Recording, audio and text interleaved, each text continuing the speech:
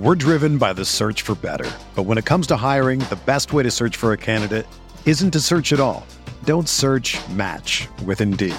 Indeed is your matching and hiring platform with over 350 million global monthly visitors, according to Indeed data, and a matching engine that helps you find quality candidates fast. Ditch the busy work. Use Indeed for scheduling, screening, and messaging so you can connect with candidates faster. Leveraging over 140 million qualifications and preferences every day, Indeed's matching engine is constantly learning from your preferences, so the more you use Indeed, the better it gets. Join more than 3.5 million businesses worldwide that use Indeed to hire great talent fast. And listeners of this show will get a $75 sponsored job credit to get your jobs more visibility at Indeed.com/Blue Wire. Just go to Indeed.com/Blue Wire right now and support our show by saying that you heard about Indeed on this podcast. That's Indeed.com/Blue Wire. Terms and conditions apply. Need to hire? You need Indeed. What's up, y'all? It's Drewski, and I've teamed up with Mountain Dew to produce a hilarious new basketball podcast called The Dew Zone with Drewski. Learn the backstories of your favorite ballers and celebrities like Jamal Murray. Did you have like a favorite team? Was it the Raptors at the time or no? Was the Raptors even started around that time? Come on, bro. I ain't that old, fam. You talking like I'm 50. Taylor Rooks, Asia Wilson, and many more. You won't want to miss this. Listen to The Dew Zone with Drewski on Apple Podcasts, Spotify, and wherever you listen to podcasts.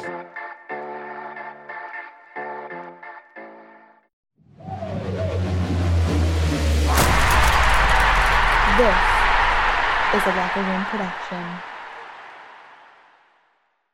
You know, I was writing today's newsletter, and I'm curious what your thoughts are on this. Shoot. Because we're 30 and 27, right? So Correct. we're not in contention. You know, this is not a championship team. There's not going to be any parades this season. In all likelihood, there's not even going to be a playoff series. Man. Season. Well, we'll talk about it. But I was conflicted as I was, and granted it was like 3 a.m, so I was conflicted about like seeing straight. But like, how big do you go, right? After a win like that, how big is it? How big can you allow it to be to yourself based on where things have been and how far they have come? I don't know. What are your thoughts? So where I am at the moment, do you remember the 2019 Mets at all? The 2019. Wait, so Alonso's rookie season. Wait, whose rookie season? Alonso's, where he broke the record. I remember they had a losing record and they didn't make the postseason. No, they actually had a very much a winning record and really almost made wow. So you remember nothing about the 2019 Mets? It was when I was really starting to get into basically making this a full-time job. So yeah. Believe me, I was right there with you, buddy. So in 2019, the Mets started off poorly, and then around the All-Star break, decided they were going to start winning. And there was all these expectations. Like, they went 15-1 at one point. And it got to a point where I was just I stopped putting a cap on what this season was going to be. Because at first it was like, oh, great, they're going to get back to 500, but they're not going far. Oh, great, they're going to get over 500, but they're not going far. Oh, great, they're going to give us fun games to watch in August, but they're not going far. Then they pulled ahead into a wild card, and I started putting expectations on it. And I feel like that experience, because they ended up falling short, has prepared me for this season. Because I don't think, because baseball, at least you get in and you have a chance. Well, I don't think anybody in their wildest minds thinks this team has championship in their future. But here's the reality, John. I'm done putting a cap on what this team's ceiling is. Every time I say, well, RJ is going to hit this level, he goes a step higher. Randall's going to hit this level. We're now talking about all NBA third team as like a realistic possibility. Why can't this team be the 4th seed? Why can't they take Philadelphia to 6 or 7 games? I'm officially at the point where I don't know what this team's ceiling is. I know they're flawed. I know that so here's the question I'll now turn to you, John. In what series that they will play in the postseason in the Eastern Conference will they not have the coaching advantage? So I'm going to answer that in a second. I have two thoughts on what you just said, though. Go ahead. I think the difference between baseball and basketball is you'd love to be able to turn to the season that happened for the Metropolitans a few years earlier when they were not terribly far above 500. It was the trade deadline. Things were up and down. The season could go either way. And then they found themselves in the World Series because that's baseball. That's baseball, Susan. But I think they had the makings then of a baseball team that could do such a thing. Whereas in basketball, there is an understanding that unless you have certain players of a certain caliber, like those sorts of magical runs, barring a once every 20 years, basically the last time it happened really was with the Knicks in 99. Like you're not gonna get that. But then you look at things and like the fact that RJ Barrett is the best fourth quarter shooter in the league since the All-Star break. And yeah. And Julius Randle is it's like whatever, whether it happens all NBA or not, the more important thing is like there aren't 15 guys you would definitively say, all right, I'm taking that dude over Randle for this season. If I had a game to play this season, I'm taking that guy over Randle. So, like, and then to the coaching thing, he has a decided advantage over playoff Mike Budenholzer, maybe not regular season Mike Budenholzer, but playoff Mike Budenholzer. Steve Nash, I mean, who knows? Not that Steve Nash actually coaches that team. We know who coaches that team. And, Doc's been around. Doc's also had some lowlights. And of course, boy, you want to talk about a series played between New York and Philly, between two guys who were on the same coaching staff in Boston and won a championship a decade and a half ago almost. It's fun stuff to even think about this.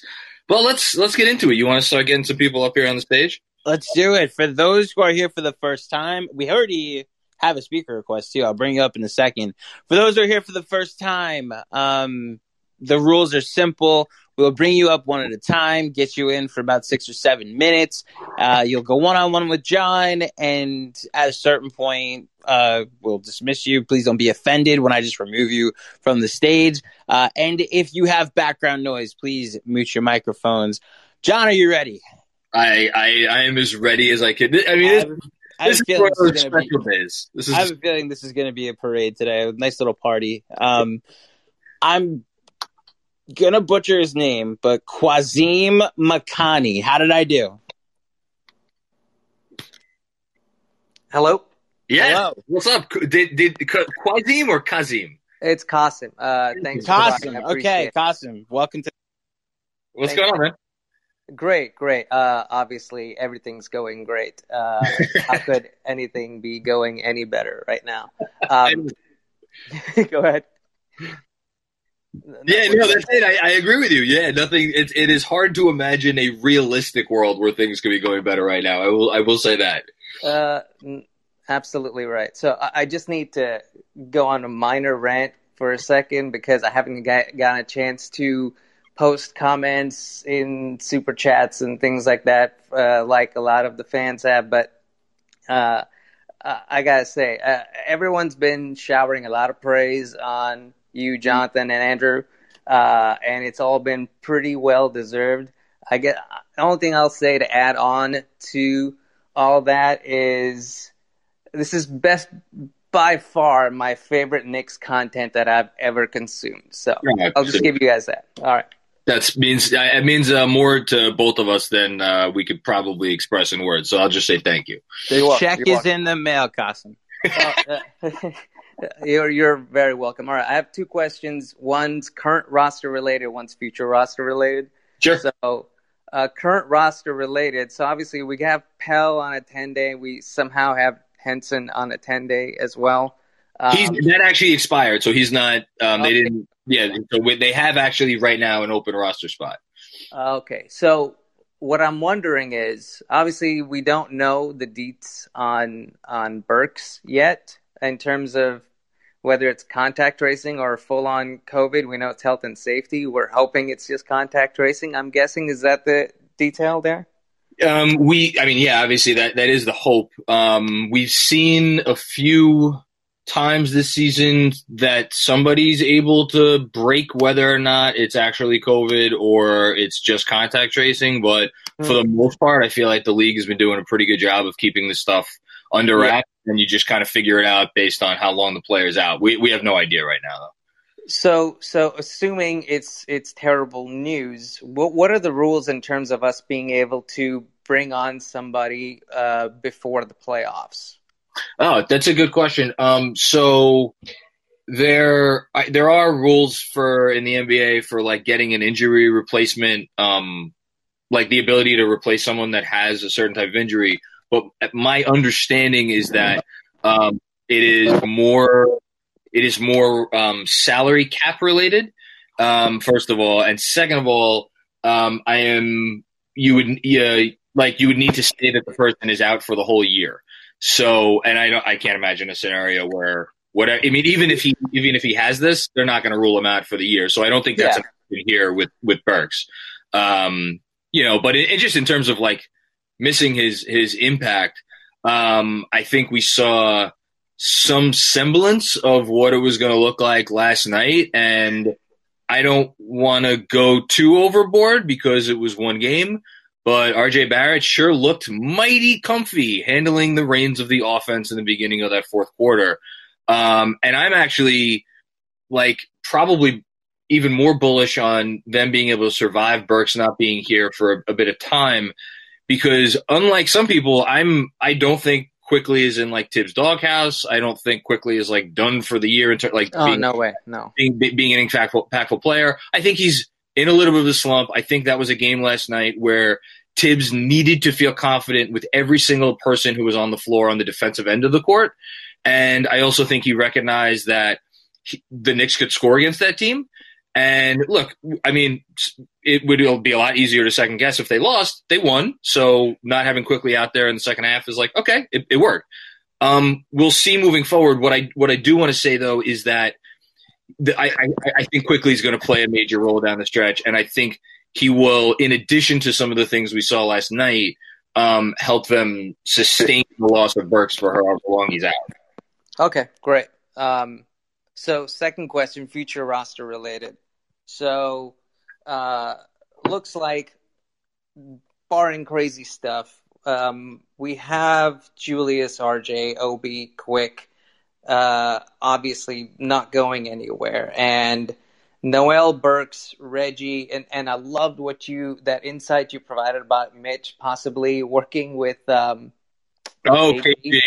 Yeah. Oh my God, that's very exciting. That tells me that Mitch is more likely in the long-term plans than less likely. So I'll include Mitch in this list as well. So if we assume that we love this team chemistry, we love the roles everyone's starring in, that's 1, 2, 3, 4, 5, 6, 7, 8 guys, including Mitch.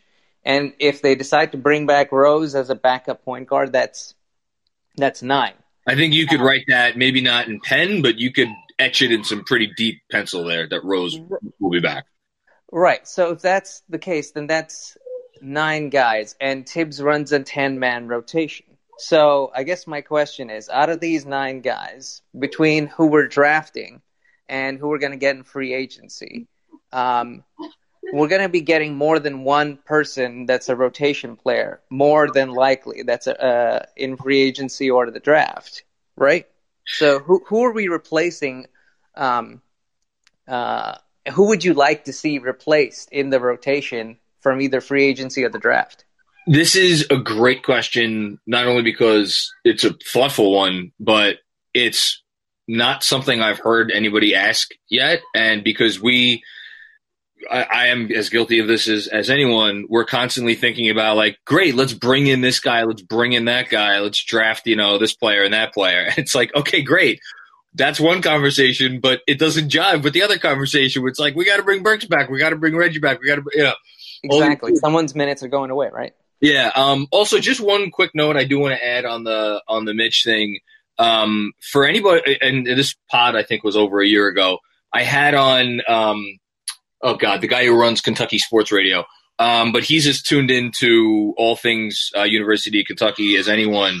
And he told us, told me on the pod that Mitch, like we read, like I don't know if everybody saw the True Hoop article that came out a couple days ago about like, and this relates to a lot of stuff we've heard, about William Wesley being like so intent on making this about like being a family and guys who, it's the Kentucky relationship and all that. So I think the Mitch roots that go back to when he was briefly in college tie into them continuing to take a position that he is going to be, they want him to be a part of this core moving forward. So I just wanted to tie that loose end together. In terms of answering your question, which is a damn good one, I would say two things. One, other than Randall, RJ, Mitch, do I want to include anyone else? Other than Randall, RJ, Mitch, and like, I guess I'll throw quickly in here too. I don't think anyone is like, yes, you can, and Rose for the most part, I think he's probably the fifth safest guy. And even quickly, the reason I hesitate on quickly is because if Beal becomes available, and he's just the first name that comes to my mind, if, insert your superstar-ish shooting guard who asks for a trade, right? If that player becomes available and the Knicks can get them, are any of us really that naive to think that Quickly won't be put on the table if that's the guy that it takes to get that player? I mean, what do you think? I personally am not thinking that way. Okay, so what you're saying is, all these 8-9 guys we mentioned, they're likely comebacks unless there's a big trade in the works, in which case only some of them have, are in the vault. Yeah, and then so with I put Quickly and Obi in the category. But here's the thing, right? I think Noel's in the fold because Jonathan Wasserman of Bleacher Report actually wrote about Noel being unlocked by Tibbs, and I'm just thinking he's not going to be, regardless of what value he has on the market, he's not going to be more valuable to any other team than us. I completely agree with that. I think you could actually say the same thing about Burks because of the backup point guard flexibility. I think you can say the same thing about Reggie Bullock because of the two-man game that him and Randall have developed.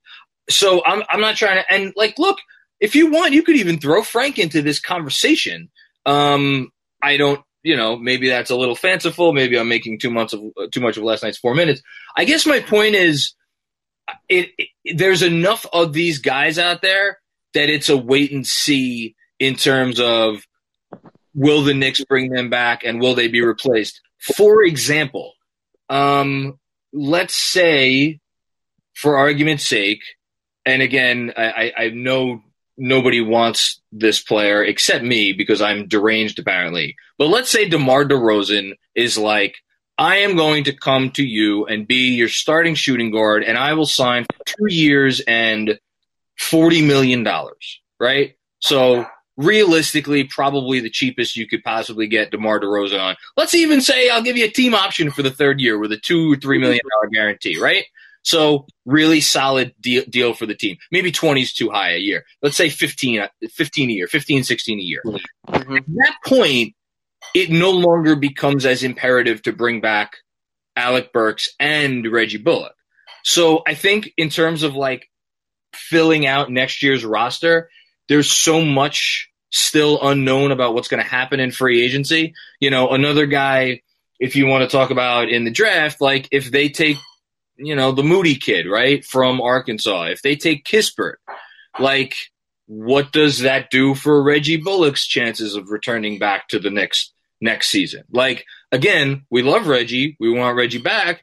Hell, let's get really nuts and let's say that I don't think this is going to happen at this rate, but like, Let's say they get in the 7th spot and they somehow lose 2 play-in games and they get lucky in the lottery and move up, and Evan Mobley's staring them in the face. Like, all of these things have a trickle-down effect that I think will affect their team building.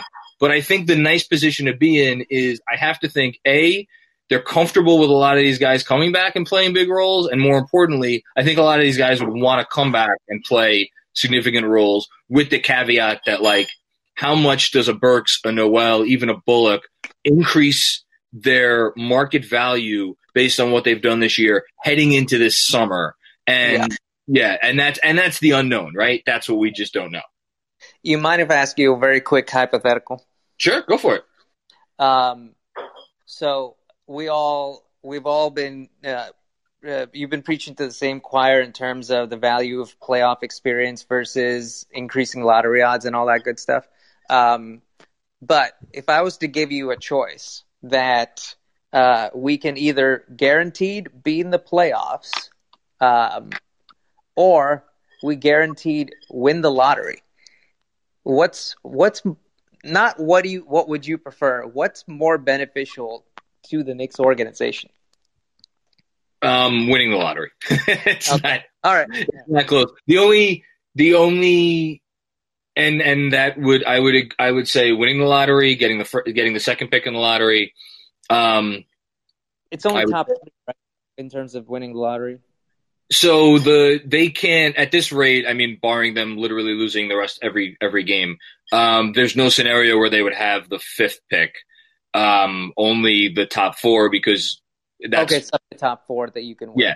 So basically, I would go so far as to say this, because I think there's some disparate opinions on Jonathan Kuminga, but in terms of the top 4, Cunningham, and thank you so much for coming up to the stage and asking some really good questions. And I'm going to actually think a lot more about the roster construction one that you asked, Kasim. But Cunningham, Green, Mobley, and Suggs, I would actually say I think it's more important to get any of those 4 guys than making the playoffs. And you know me, guys, I want to make the playoffs more than I want anything in the world. So, but I just, I think you're talking about two good things to have, a good problem to have, right? Okay, James Stanzoni. Before you ask your question, James, and I just invited you up to speak. I hope I invited you up to speak. Yeah, there we go. Are you there? Hello, yeah, I'm here. Can I just ask you a quick question? Yeah, what's up? Did I imagine you saying that you put money on Minnesota to beat? Did you put to cover last night, or no, to win the game? What did you get on that? Plus 350. I plus 300. I put 100. So 300. Fuck you, man. That's nice. Well done. Yeah, and I'm an idiot though, and I'm a degenerate. And I took 75 of that and put it on the Padres, and stayed up all night. I'm really tired now, so I kind of wasted 75 of that, but it's okay. Well, look, I mean, we're all if we're here, we're all degenerates. So yeah, it's all good. What's going on, man? Yeah, I just wanted to ask, who do you think is more important to the team? Because I think Derrick Rose is getting really underrated here and there. But I know you pointed out, but is it Derrick Rose or Noel? And do you think, going back to that other question, do you think they would value Taj or Noel first? I mean, I think the pretty obvious answer is Noel. But if you consider money and that, where would you go? Oh, goodness. These are good ones today. I did not have nearly enough sleep to answer actual solid basketball questions. In terms of Noel, let me take that. That's the first one that is popping in my mind. If you're asking me, would I rather have Taj Gibson next year at 1 year and something slightly above the veterans minimum, which I'm pretty sure you could get him on because he's playing on the veterans minimum right now, or Noel at a price that is above, I'm okay overpaying for Noel, but if Noel's I'm going to need 3 years and $36 million, at that point, I kind of want to just sign Taj. I'm comfortable offering Noel 2 years in the neighborhood of like the low 20s. Does that sound reasonable to me? To you, it sounds reasonable to me, right? Yeah, I mean, I think that's fine. I don't want to give him like 3-4 years. I don't think that's like So here's the thing, right? There's and I'm not obviously the first person to bring up this topic, but there's been like an interesting conversation that has happened, I think, over the last several years. And you could really even, not to give them credit this morning of all mornings, but like you could really point to what the Mavs did several years ago with Seth Curry, where they signed him. And I remember I looked at it and I'm like, oh man, they went 4 guaranteed years on Seth Curry. Like, why would you want to go 4 guaranteed years on Seth Curry? And now we're looking at it and be like, shit, they got him for 4 guaranteed years at under $10 million a year. And that dude's he could start for any team in the league. So I think there is a world where you want Noel for more years, but getting him for $12 million a year is very different than getting him for $6 or $7 million a year. So I don't know where I'm drawing the line in the sand at which point it becomes, more like better to go with Taj. It's a great question though. And yes, real quick, Sanjay says in the chat, that was Matt Jones from Kentucky Sports Radio. Yes, I always forget his name for some reason, which my apologies to him, who gave me the Mitch tidbit. As far as Rose or Noel, I think it's Rose. It has to be Rose. So looking at it right now, good old Cleaning the Glass, my favorite website in the world. Derrick Rose has the highest plus minus differential on the Knicks. They are outscoring teams by 6.4 points per 100 possessions when he's on the court in non-garbage time situations. The 2 guys who are closest are Burks and Emmanuel Quickley. Now, the one thing I will say is that most of that advantage comes on the defensive end, and they're actually scoring less than their average with him on offense, which is so that speaks to me that there's a little bit of noise in those numbers.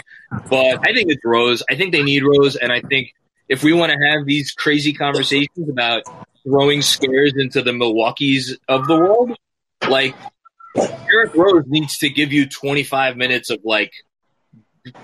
whatever the best version of this Derrick Rose is. And I don't know what that is, but I think it's necessary.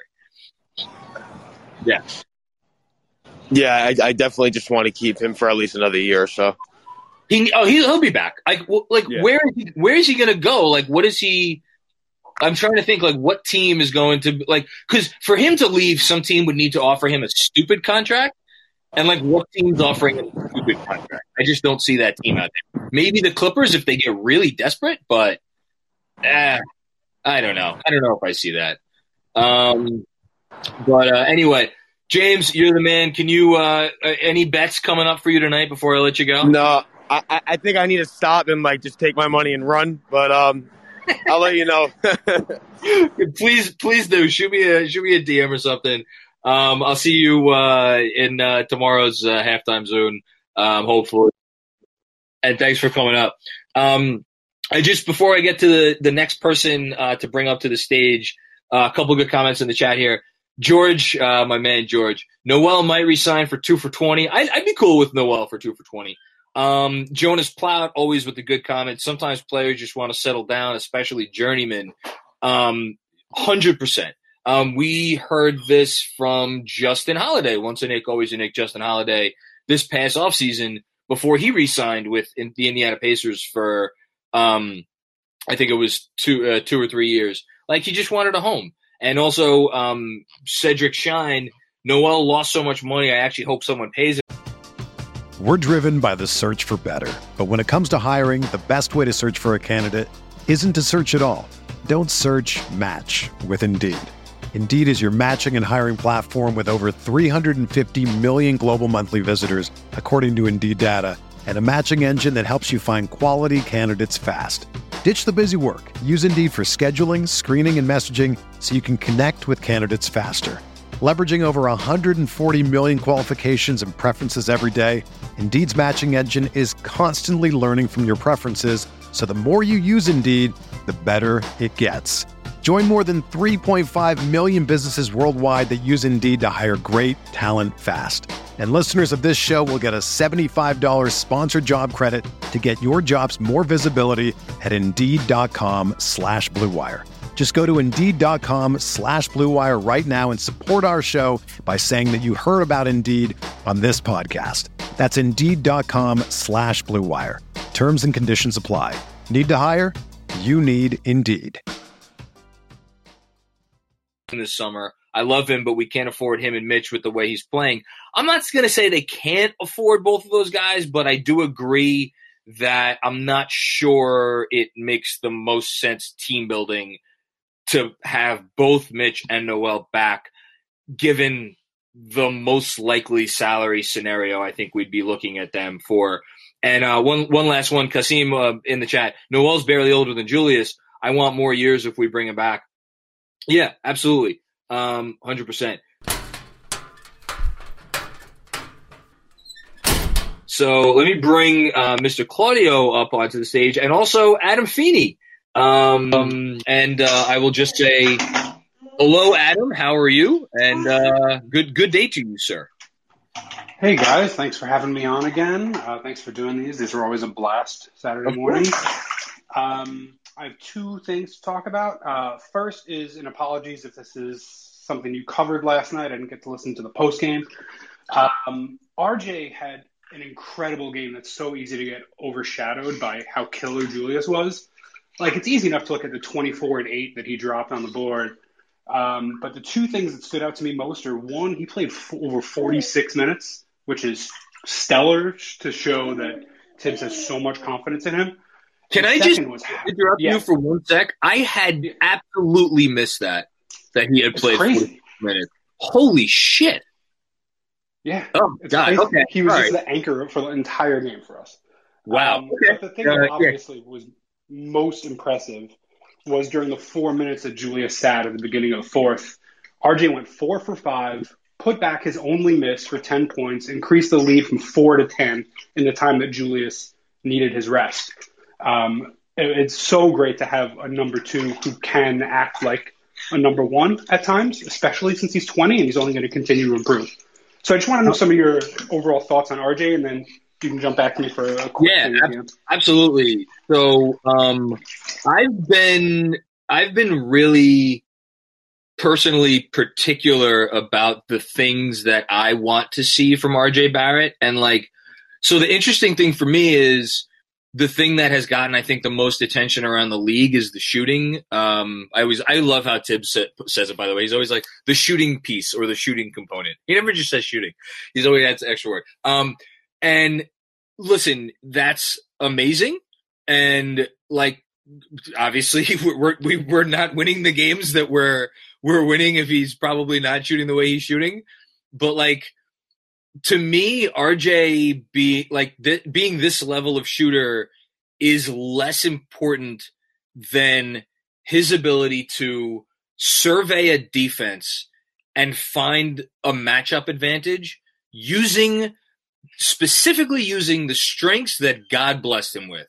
And those strengths are big ass, broad shoulders, ability to he has a plus handle for his size.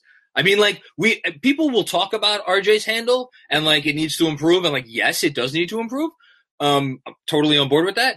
But how many brick shithouses do we see in the league who have that a plus handle, which is where at this point we're kind of asking him to get to. And the two plays that I love the most out of the ones so one was definitely at the beginning of the fourth quarter. It's when he took JJ Redick on the block, and just zero hesitation. He's like, this dude, I outweigh this dude by whatever, 25, 30 pounds. He can't stop me. I'm just going to get a bucket now. And nobody could do a blessed thing about it. And then the other one, it wasn't in the fourth quarter, and I did mention this, I think, on the postgame last night, but I'll mention it again.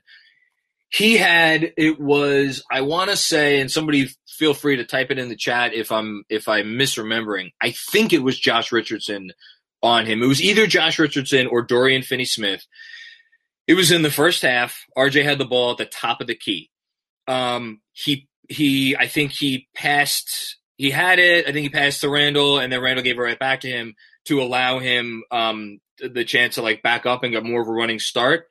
And he put the Jets on, and he left again. I forget if it was Richardson or Dorian Finney-Smith in the dust. He beat him, and it didn't end up converting into a basket because RJ tried a little up and under. And Porzingis was there, and Porzingis, I don't think he got a block, but he deterred the shot. And like that's the finishing, that'll come. I'm not worried about that. And being better about drawing contact, again, not worried about that. But just to see RJ turn on the Jets and beat a guy that's like a good NBA defender, a good NBA wing defender, to me that's like yes. Between that and the post up piece, and then obviously you throw in the shooting, like. I'm almost tired of having the conversations about like where is this going and what is he and what is he like. It's all good. It's everything you want. So Adam, do you have a favorite play from last night? Yeah, totally. My favorite play from last night was kind of a post up where KP was D'ing him up, and what impressed me most was the help defense. I can't remember who it was coming in from top of the key, and RJ just kind of waited it out until he caught the helper leaning the other way. And blew in between them and finished with a little left hook layup.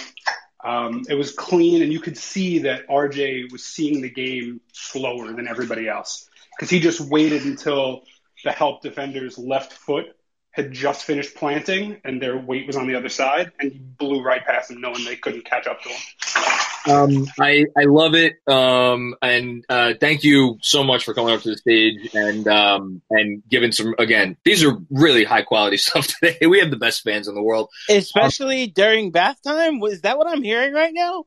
That was amazing. It was the most amazing thing. You heard it too, right? The multitasking, I swear. Listen. This is dad life, okay? I get it. Well, no, I don't actually get it. But. You don't get it. You can't get it because dad life is not something you could get until you actually do it. But I want to say one more thing about his favorite play, Adam's favorite play of the night. There are times, and like let's shout out Kevin Knox. There are times where we as fans will be like, he's only 19, he's only 20. He's only 21, and it's like, quite honestly, it's bullshit because it doesn't, like, it's out of context in terms of what we're seeing on the floor. When you see the patience and the wherewithal and just the savvy that RJ shows, that's one of the times where you're like, he's only 20, and it means something. It means a real thing. So, awesome stuff. Really just love it. Andrew, you may be better at keeping track of our speaker requests than me. I think I have just Ahmed Ali, so I'm going to call him up to the stage unless you tell me that there's someone else I'm missing. Oh, so if you can't tell everybody, I'm no longer the host of this meeting because my internet is deciding to be as dependable as Kristaps Porzingis' ligaments. So, unfortunately, I can't tell you, John, what the speaker requests are. I see speaker requests and it says Ahmed Ali, so I'm just going to go ahead and call Ahmed Ali up to the stage. What's up, Ahmed? Hi, guys. Can you hear me? Yeah, I can hear you great, man. How you doing? Good. Firstly, I'd like to say I am not tired, staying up till 5 a.m. to watch the Knicks. Great win. One thing I wanted to say was Julius's aggressiveness. Near enough the half, he'd taken as many threes as Luka Doncic and Kristaps Porzingis. And that really stood out to me because all Kristaps Porzingis does is really shoot threes. And Luka loves the three as well. Julius Randle's aggressiveness paired with what RJ's been able to do. What do you think would be like a long-term fit at the guard position to work with those two? Would you go for a shooter or more of a playmaker to complement what they've been able to do and what we think they will be able to do heading forwards with another season under Tibbs and a bit more internal growth? I love the question. And just as it pertains to Julius, 11 3-point attempts for Julius Randle. 8 for Kristaps and 9 for Doncic. Here's the thing that I want to say about Julius and his 3-point attempts. If teams are going to guard him out there, I don't think – and he's said this to me. I'm not sure if this is something that and thank you for the question, Ahmed. This is something that I'm not sure if everybody remembers from earlier in the year, but Julius said, like, when somebody asked him about all the threes he was taking, he's like, that's not really where I want to live. That's not my wheelhouse. He's like, I'm taking all the threes because teams are giving me the threes. Like, Luka and the fact that KP takes all these threes, like, is a cop-out because he's 7'3", and he just, like, whatever. We don't need to talk about Kristaps. But, like, if they're going to give Randall the 3, he's going to take the 3, and that's why he put in the work that he did this offseason to specifically get better from 3, because he knew if he could hit the 3-pointer, then there would be no stopping him. And we're literally seeing right now that there is no stopping Julius Randle. And so I wanted to make that point first. To your main question in terms of an ideal fit between these two guys, you know, I've kind of let me take a step back. If Kawhi Leonard, if the Clippers lose in the first round of the playoffs or second round, and Kawhi Leonard wants to come here, I mean, open arms, I will welcome him with, as will all of you, as will any sane person. I do not think that is the ideal person to come to the Knicks, because Kawhi, as we saw in Toronto, benefits when he could just kind of do his thing, make the right pass when he needs to, but, like, Kawhi is not a playmaker. Kawhi is a bucket getter and will play make if and when he needs to. To your question, I think they need more of a playmaker. Now, there are playmakers in different forms and fashions. You know, Damian Lillard, you could call Damian Lillard a playmaker. I look at him as more of a scorer. Steph Curry is maybe the best scorer we've seen in the league over the last decade or whatever. But that dude is also a playmaker at heart. Like, if you're asking me for guys that are available and realistic in terms of best fit, I still will say that it's Lowry or Chris Paul. And that's not to say that I would necessarily pick those guys. And we've had this conversation off and on over the last several months at this point, I feel like. That's not to say that I would take those guys over Lonzo Ball, because I do think Lonzo Ball is a really good fit. And I do think Lonzo Ball can do some really nice things with these guys. And I think Lonzo Ball would be a really nice fit, because Lonzo Ball may not be the playmaker that his brother is, but doesn't mean Lonzo Ball's not a guy who can make plays in the half court. He can. He can make life easier for your offensive players in the half court, and that's because he's a connector, and connectors have value. And maybe we haven't even seen his playmaking ceiling.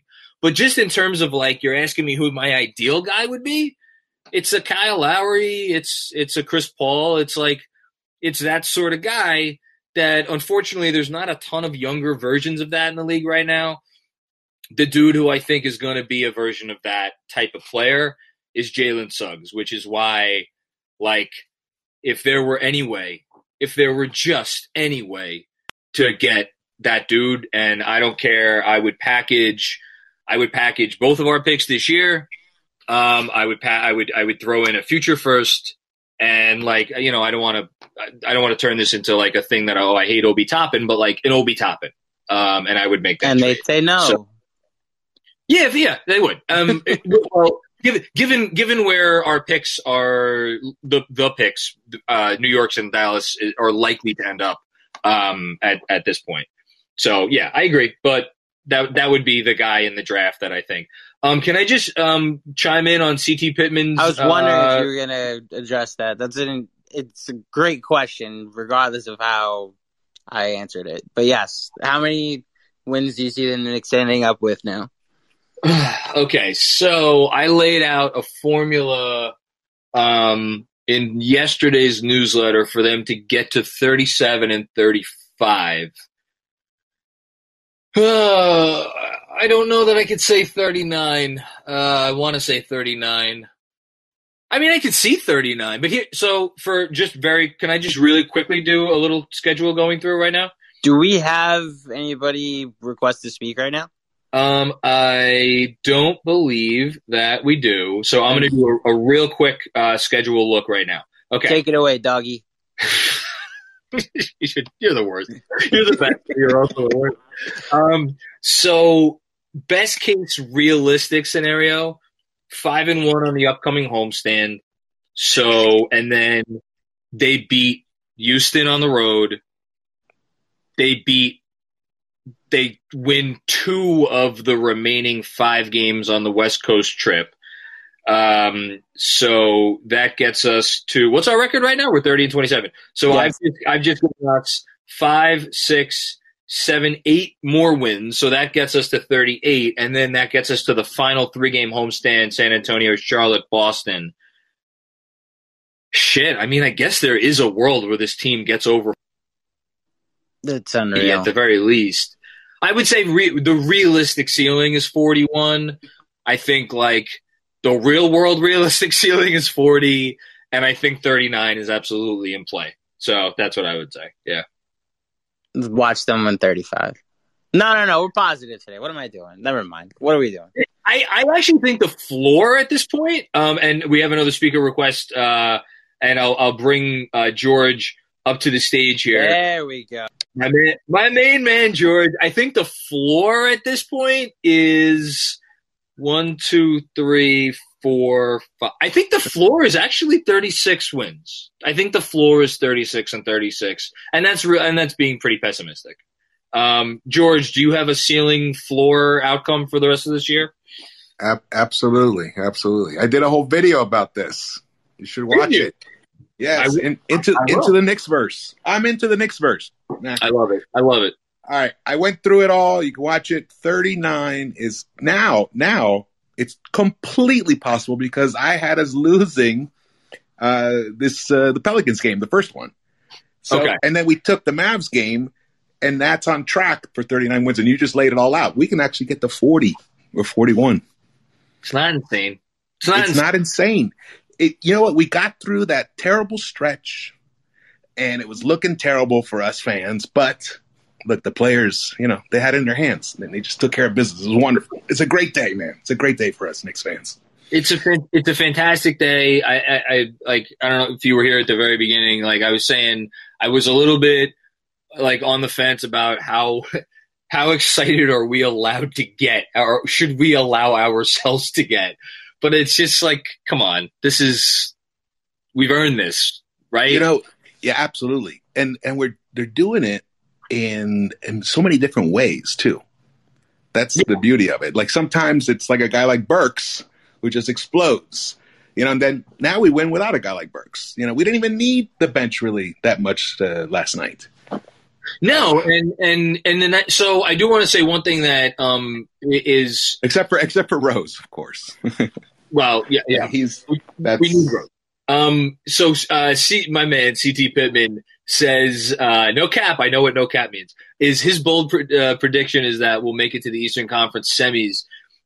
Steve Jones, who I really respect his takes on the game, and he breaks down film really well, tweeted I think after last night something along the lines of like, I really want to predict or like say that the Knicks could go into the playoffs and actually do some damage, but I'm fearful of those, I think whatever 5, 6, 7 minute stretches where it just looks like you don't know where the next basket is going to be coming from.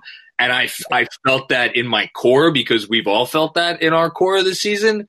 That said, they have a top 10 offense over the last 8 games. Okay, I know it's only 8 games. It's 8 games. But that's not nothing. It's not everything, but it's not nothing.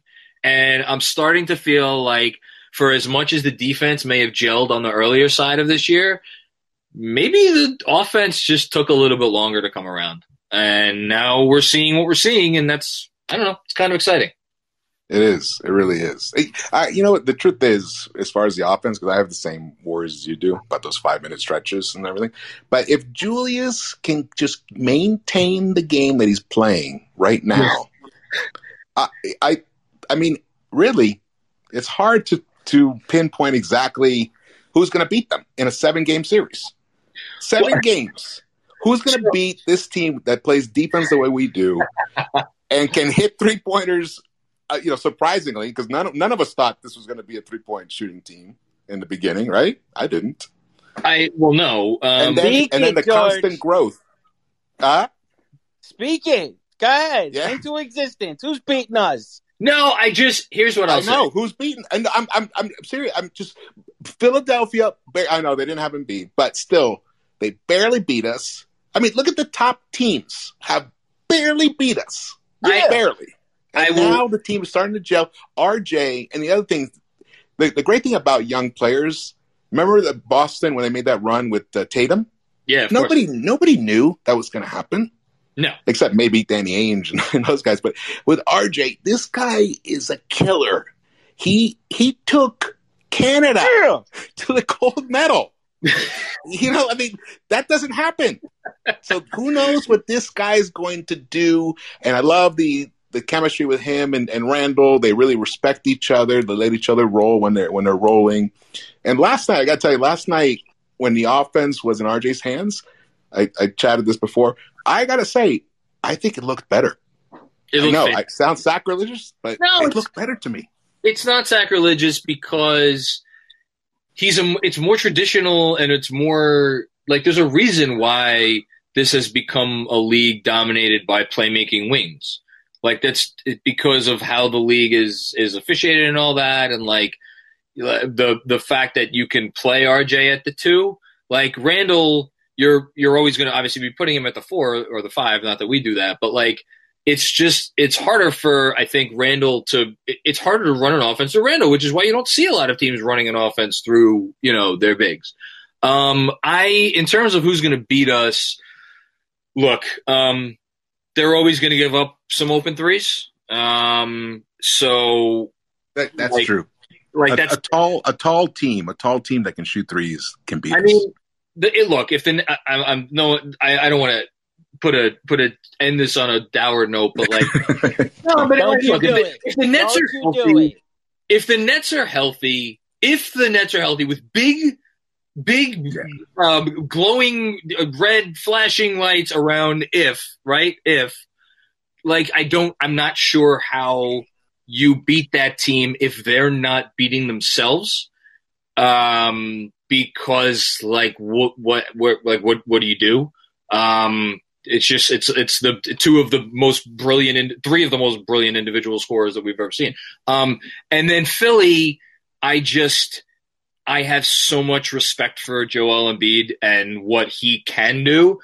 Then again, like I watched him at the end of the game a little bit last night against the Clippers, and like fucking Patrick Patterson was flustering him a little bit, So yeah, is Joel Embiid above getting flustered? We need Mitch back for that. Well, that would be lovely. Mitch messes with Embiid's head a little bit too. Yeah, no, his length and his quickness. Well, he doesn't fear him either. He doesn't have the girth. But he doesn't fear Embiid. He doesn't fear him, and he gives him a run for his money. In Milwaukee, I've been saying it now for a couple, week or so. Dude, Milwaukee.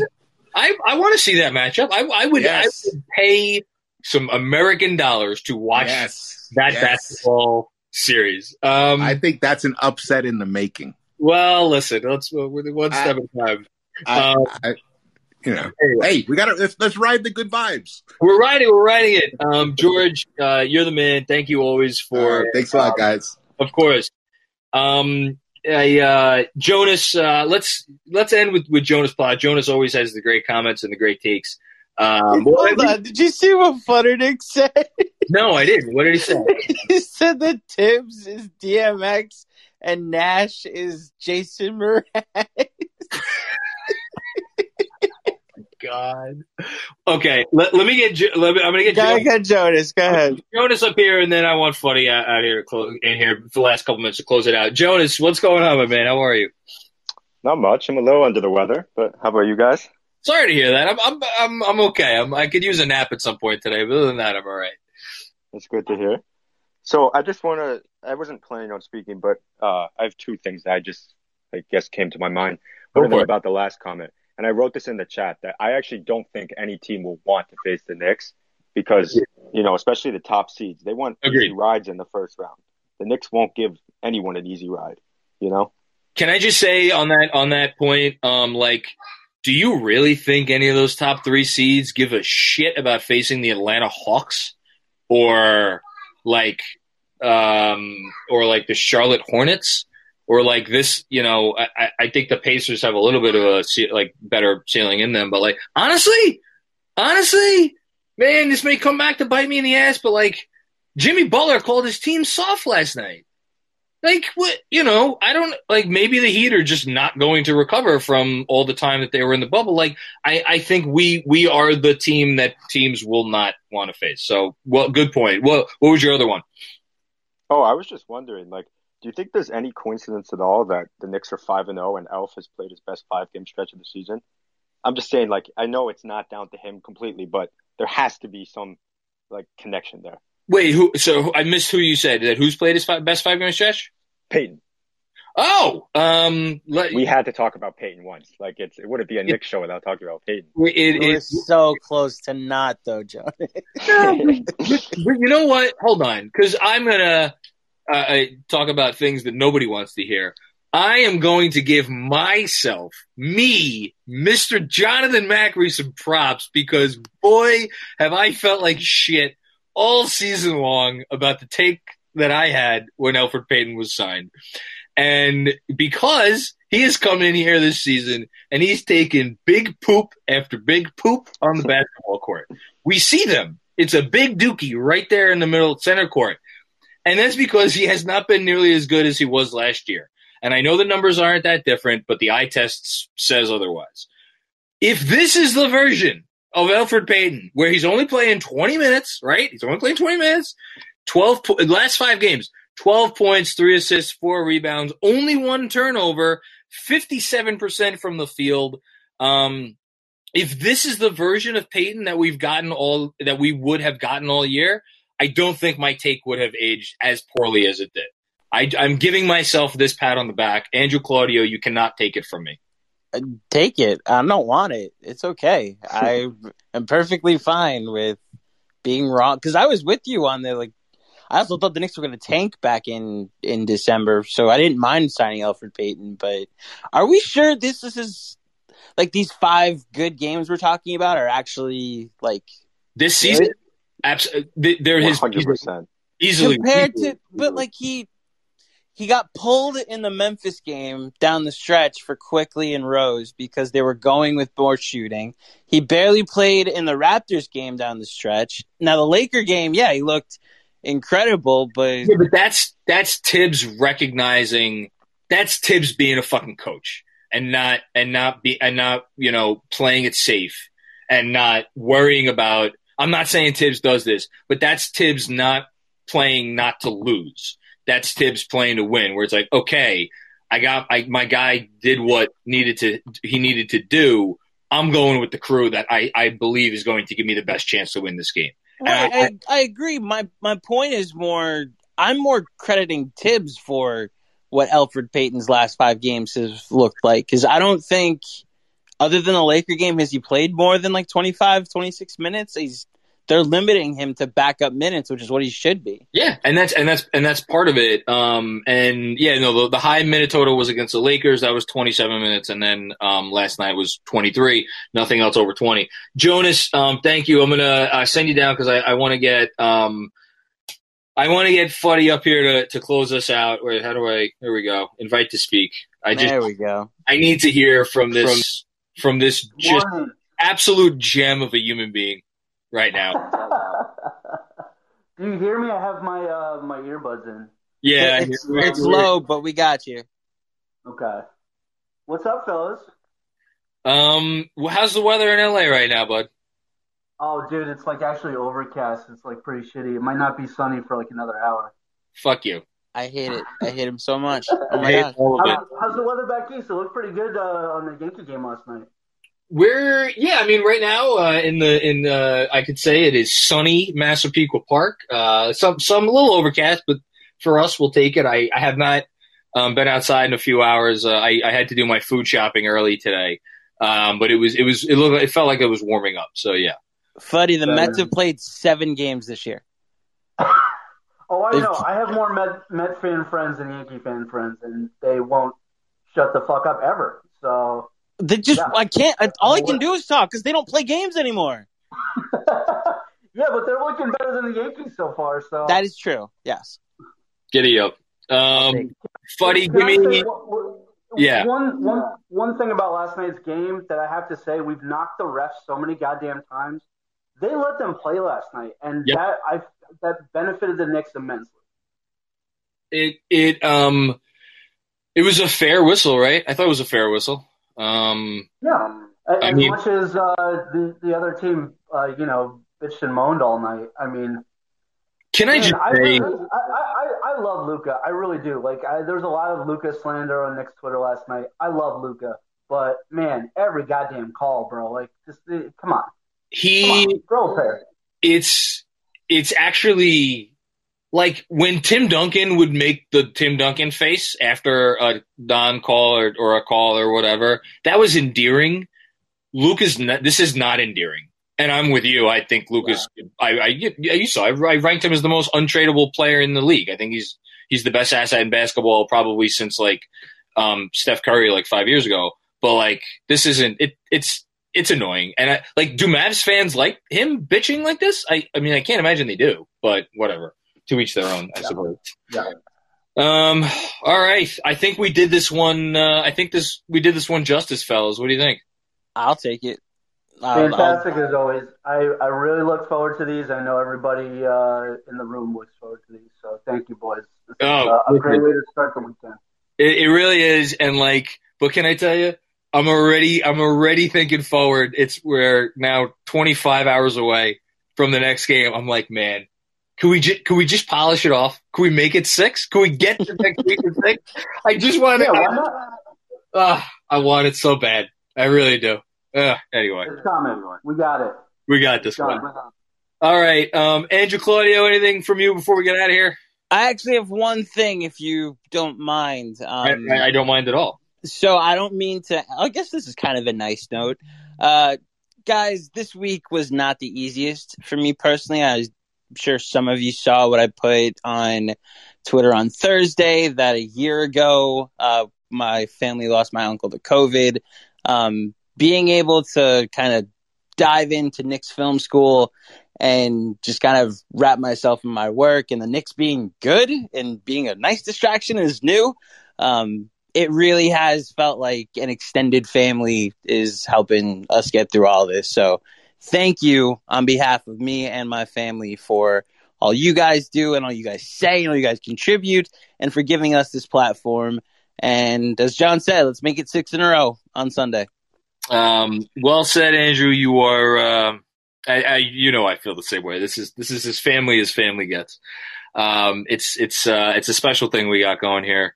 Let's, win or lose, we always have each other, which is nice. And one last thing, this hoodie is never coming off the wall. John, I mean it. The first thing that happened after that hoodie went up was Quickly's 3 to make it an 11-point game against Memphis. And they've won 5 games in a row since.